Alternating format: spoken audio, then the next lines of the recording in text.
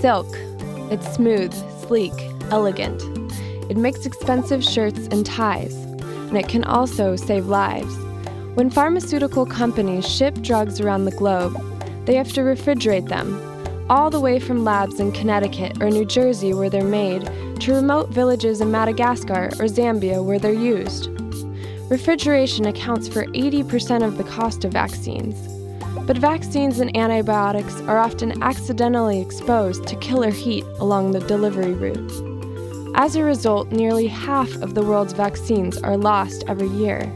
But scientists at Tufts University have discovered that silkworms create an alternative to refrigeration that's more reliable. The silk they spin has many small water-repellent pockets.